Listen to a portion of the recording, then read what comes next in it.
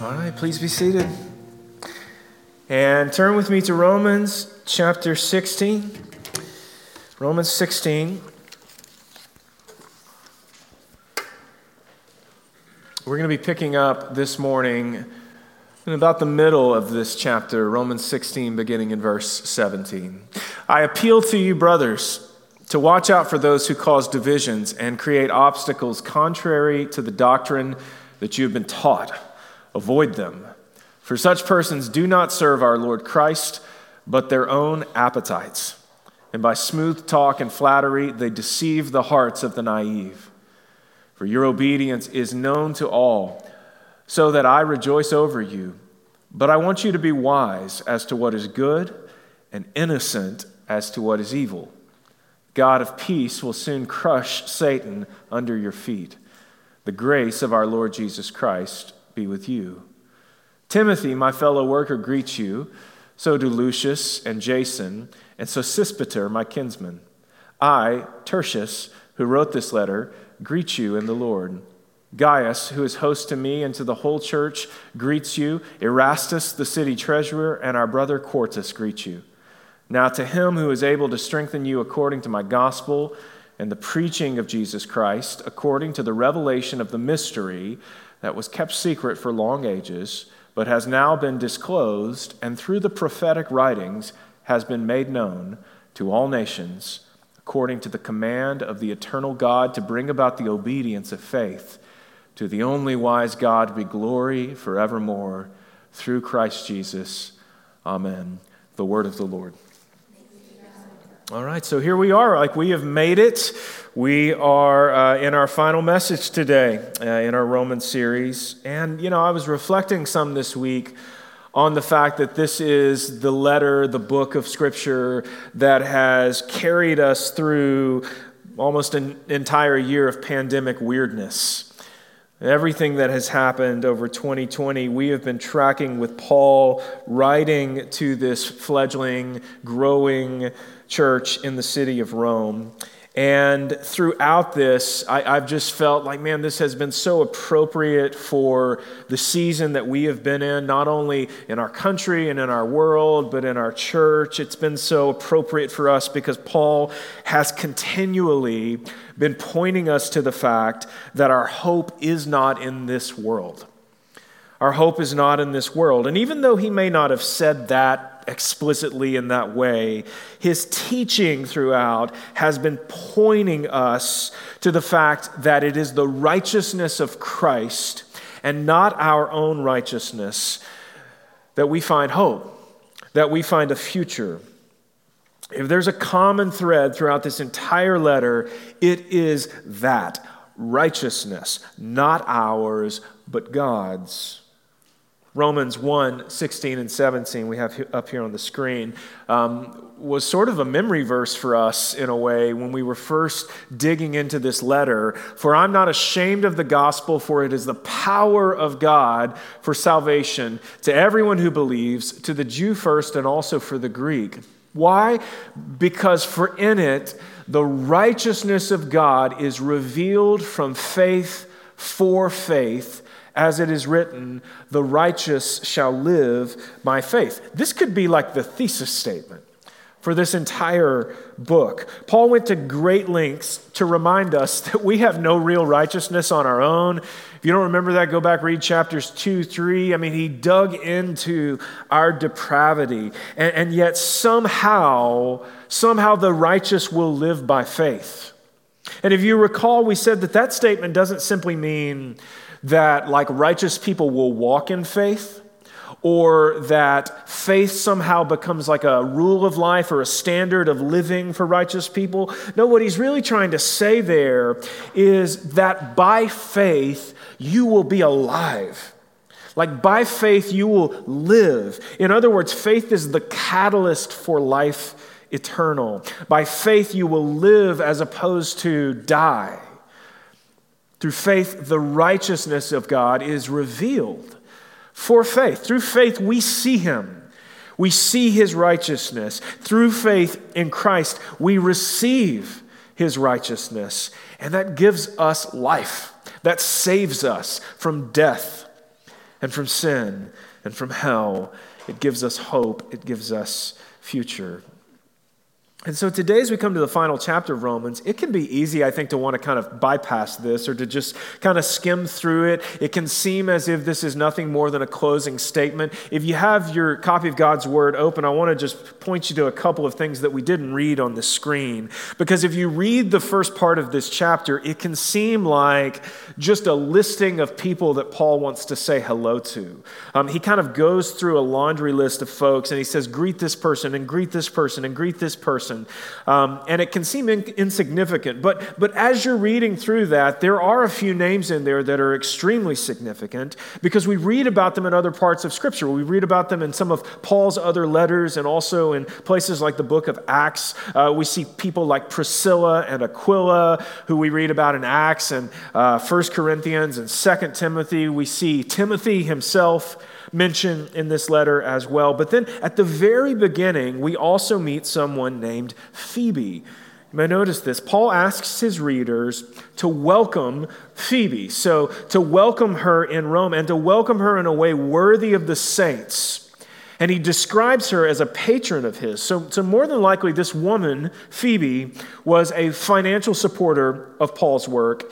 And interestingly, in verse 1, Paul describes her, and if you're in an ESV translation, it'll say as a servant. He describes her as a servant of the church at Cenchrea. And what's interesting there is the word that gets translated servant is the Greek word diakonos, which is where we get our word deacon. And so depending on what translation of Scripture you have, you might be reading it and not see the word servant, but instead see the word deaconess.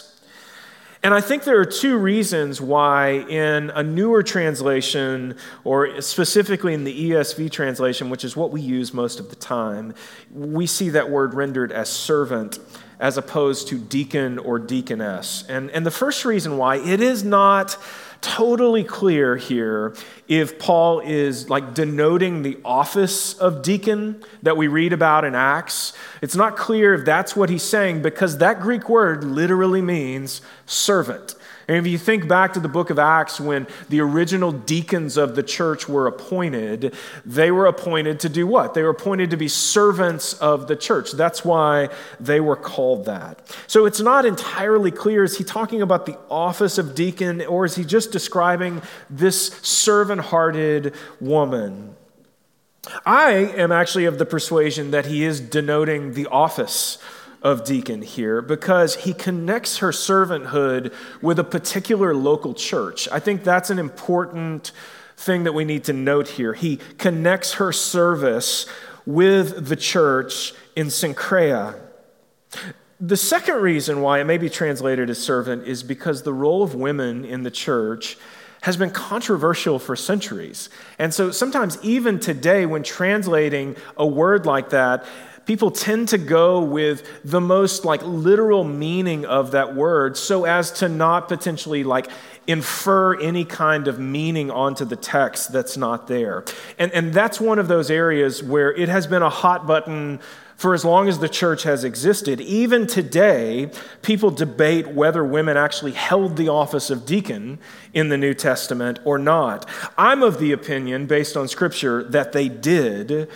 But what's even clearer, and we see this here in this chapter, what's even clearer is that women were playing a pivotal role. They were playing a pivotal role in the development of the early church, the church in Rome. They were playing a pivotal role in Paul's ministry. They were co-laboring in the gospel. He greets multiple women in this chapter and sees them as working for the Lord, working alongside him in this gospel ministry. Even Phoebe plays a pivotal role here, not just in supporting Paul, but it's believed that she is the one who actually delivered this letter to the church in Rome, hence the significance of her introduction here at the beginning of chapter 16. Quite possibly, Phoebe is the one who brought this manuscript to the church.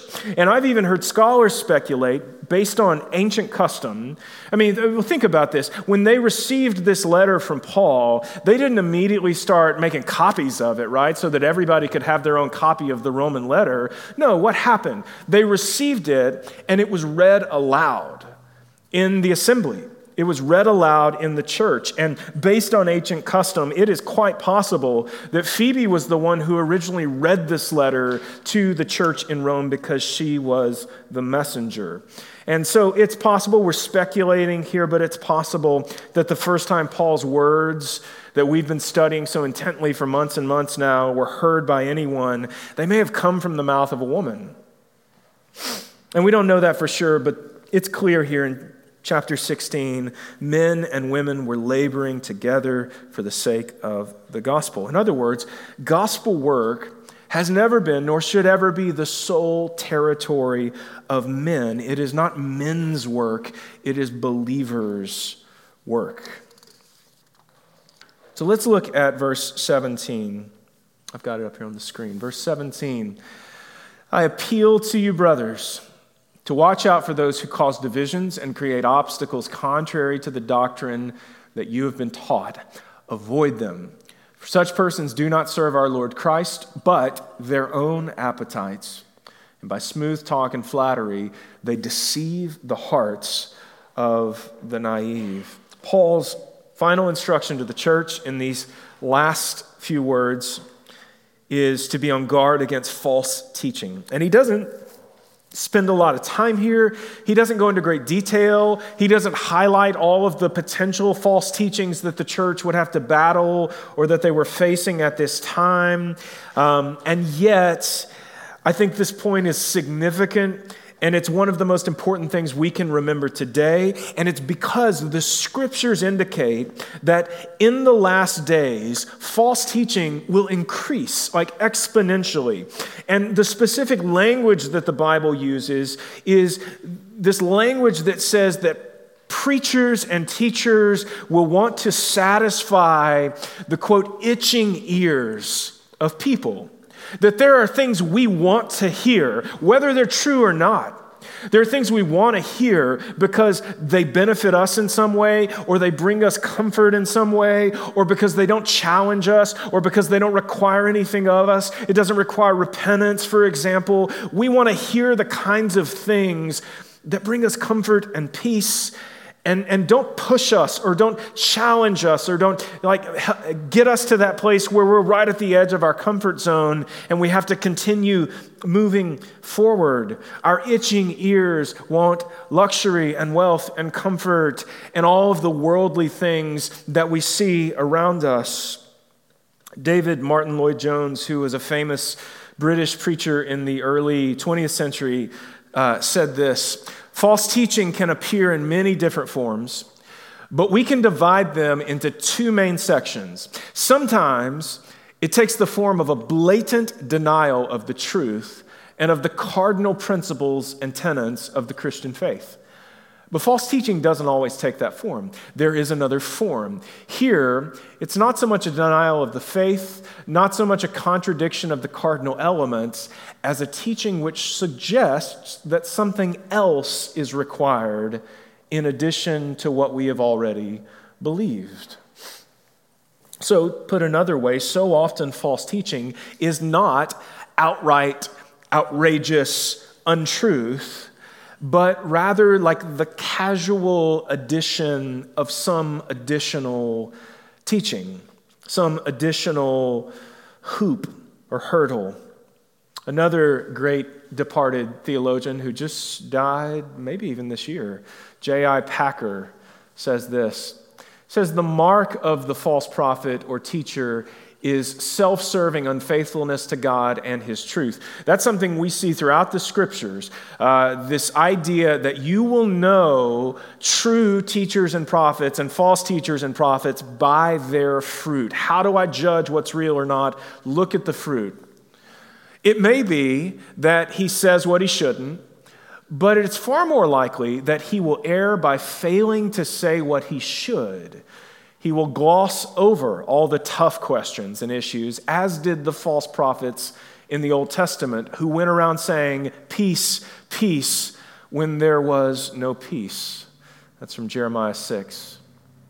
They wouldn't speak the tough word calling for repentance, nor suggest that Israel was out of sorts spiritually. Instead, they brought groundless comfort, lulling people into a false sense of security so that their hearers were totally unprepared for the judgment which eventually came on them.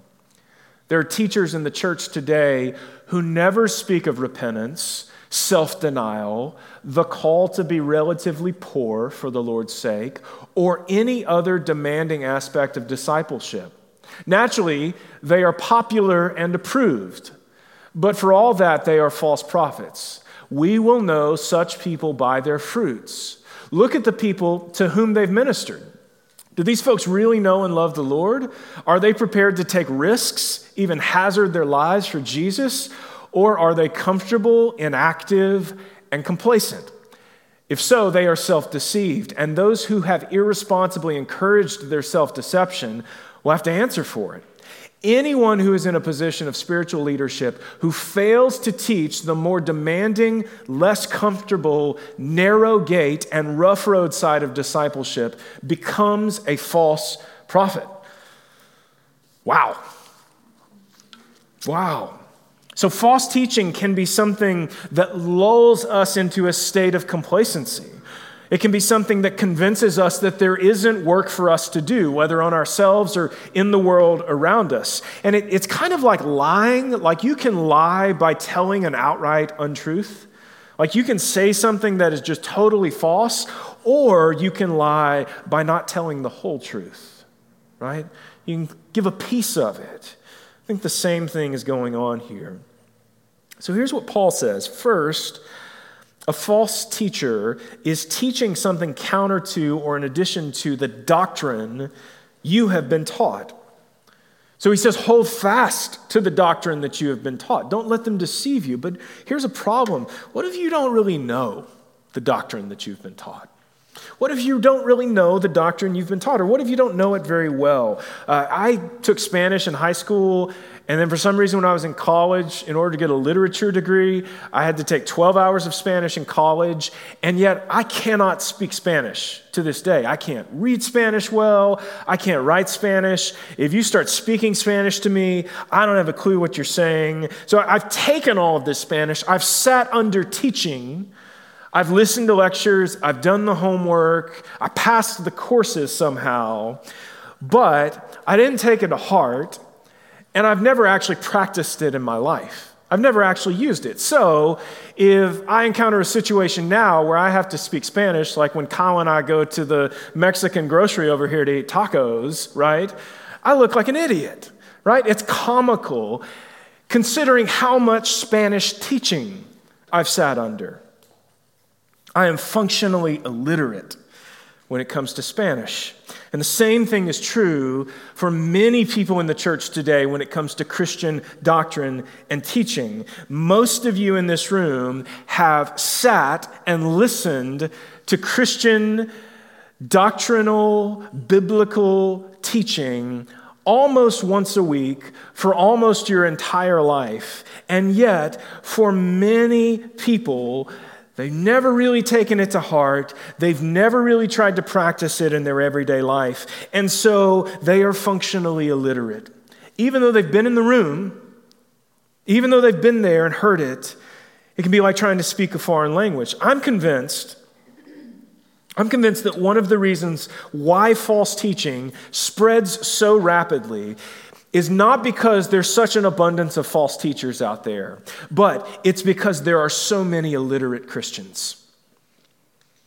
Not because there are so many false teachers who are peddling their lies, but because there are so many Christians who don't recognize it as untruth. And even if they do, don't know why it's untrue, or don't know what to say in contrast to it. Some false teachings that are popular today. One we talk about a lot around here because this is what I grew up with. It's what I see every day, moralism.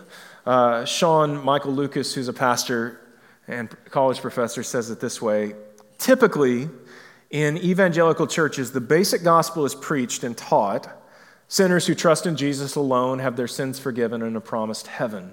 Yet, from there, many of these same churches then teach their congregants that once they are saved, it is up to them to fly right and do better. The Christian life is one of effort, and God blesses those who help themselves, work hard, keep their noses clean, tell the truth, and live a good life.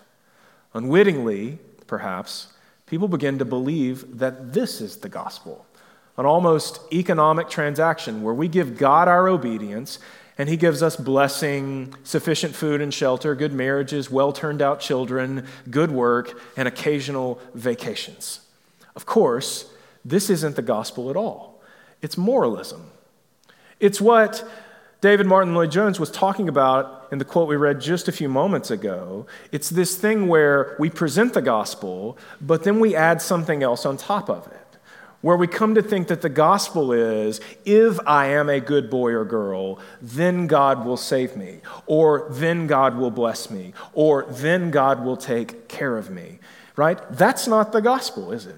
The gospel says that, and Paul has presented this clearly here in Romans, that in spite of your incapability, in spite of your depravity, in spite of your sin, in spite of the fact that you've turned your back on God over and over and over again, he has provided for you eternally in the form of his son, Jesus Christ. You did not earn that. You did not deserve that. And yet he willingly went to the cross on your behalf and died and rose from the dead so that you might get the very thing we just read about. You might be a son or daughter of the King. You might sit at his table eternally. You might experience his perfect heaven, right? That's the gospel. I didn't do that. I didn't earn that. And I don't keep it now somehow by being a good boy or by earning it or by keeping my nose clean, like he said, right? I didn't get it that way, so I don't keep it that way either. He is the one who keeps it. He is the one who holds it. And that's been the whole point throughout this letter. It's his righteousness given to us that reconciles us to the Father. His righteousness, not mine. His glory, not mine.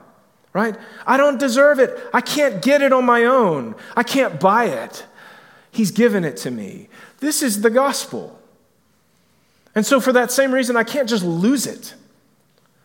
It's not something that I magically found or purchased. And so I can't just decide I don't want it anymore. Right? He is the one who holds us in his hand.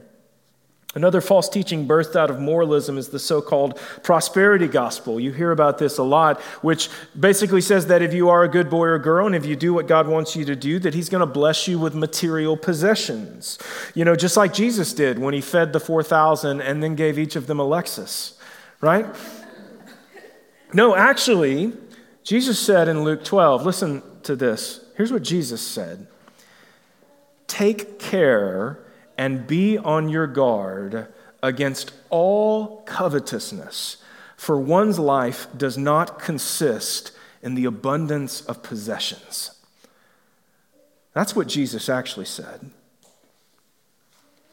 Another one that I've seen recently that really does kind of worry me a bit because it is so, I think it's so kind of clandestine and so many people don't know what to do with it. And it's waned a little bit, but there was a period of time, 2014, 15, somewhere in there, you could go into Barnes & Noble and there would be 10 to 15 books that were supposedly the first-hand accounts of people who had died and gone to heaven and come back. Do y'all remember these? There was one called Heaven is for Real that was really, just sold millions of copies. And if you go to the used bookstore today, they got like 400 of them in there. But it wasn't just that one. Publishers were churning out these books of stories of people who had gone to heaven and come back. And Christians were eating that stuff up. And you may go, well, Weston, how do you know that they didn't die and go to heaven and come back with an account of what they experienced? And my answer is, I don't know that. But here's what I do know. God has already revealed himself to us in the form of the Holy Scriptures. I believe that the scriptures are perfect and complete, and that they are everything that the Lord intends for them to be. And that, like our hope of salvation, our hope of future, our reconciliation to God through Christ, all of this we learn about in the pages of Scripture. It's not like God's sitting up in heaven going, oh, I forgot a couple things I need to tell them about now. So that's one thing. I think the Bible in and of itself is a complete unit. But here's another piece of that, and here's how we can kind of view some of these things that we see in our world. Isn't it interesting that something that never happens in the pages of Scripture, meaning somebody who comes back and provides a full account of their experience in the afterlife, whether it's heaven or hell, because there's in both of these books, that never happens in the Bible, and yet suddenly we apparently live in this golden age of people going to heaven and coming back with stories. Doesn't that at least make you go, like, is this actually real?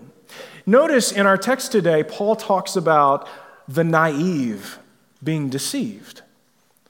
And listen, guys, I think that so many people in the church today, just because you're a Christian does not mean that you cannot be deceived.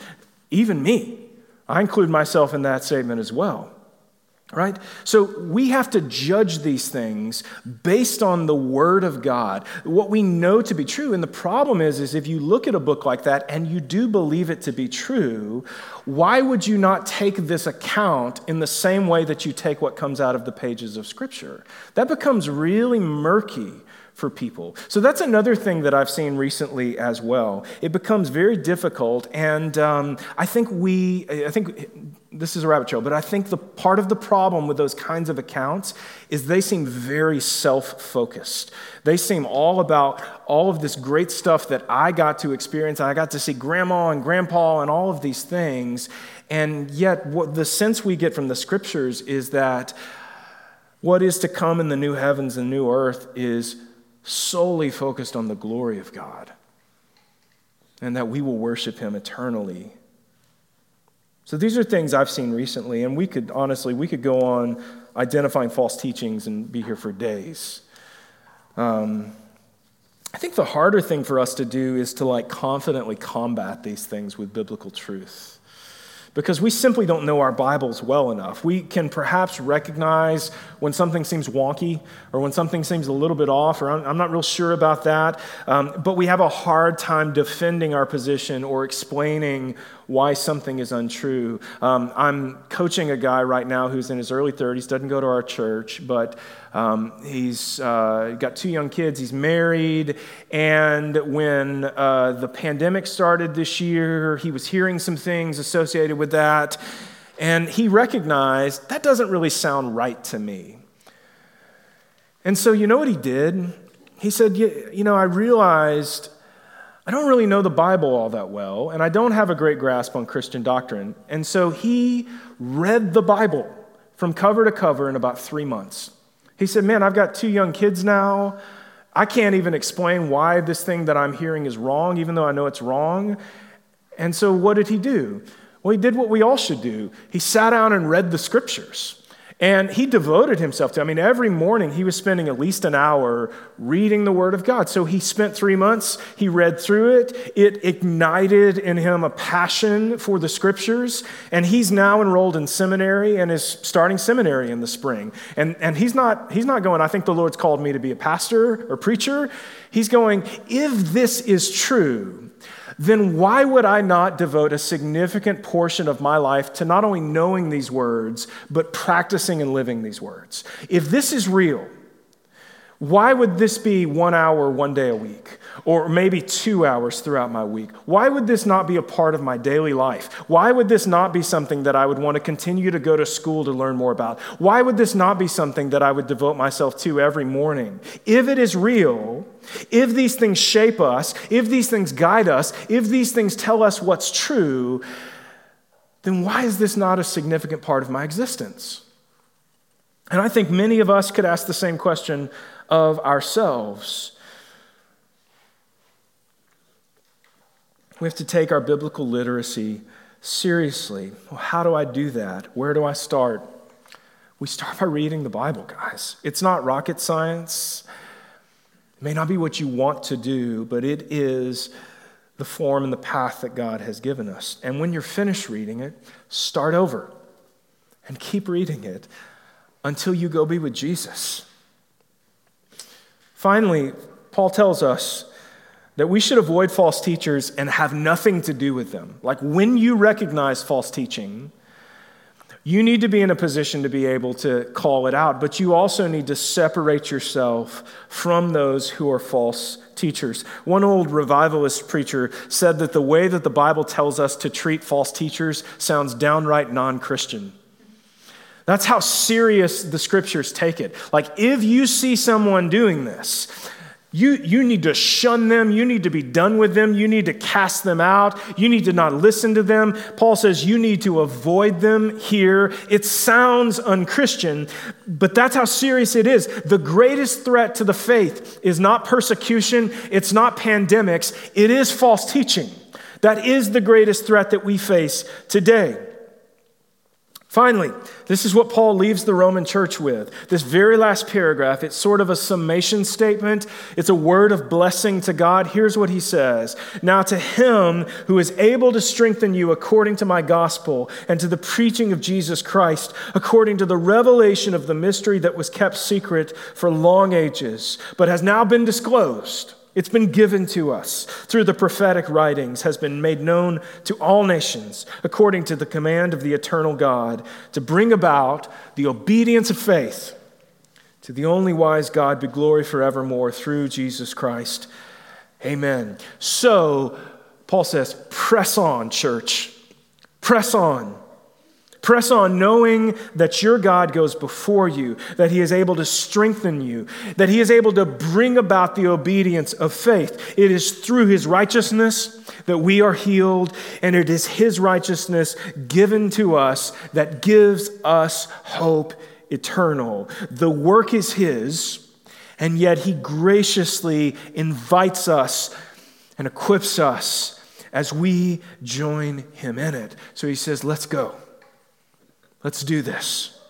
To the only wise God be glory forevermore through Christ Jesus. Amen. Let's pray.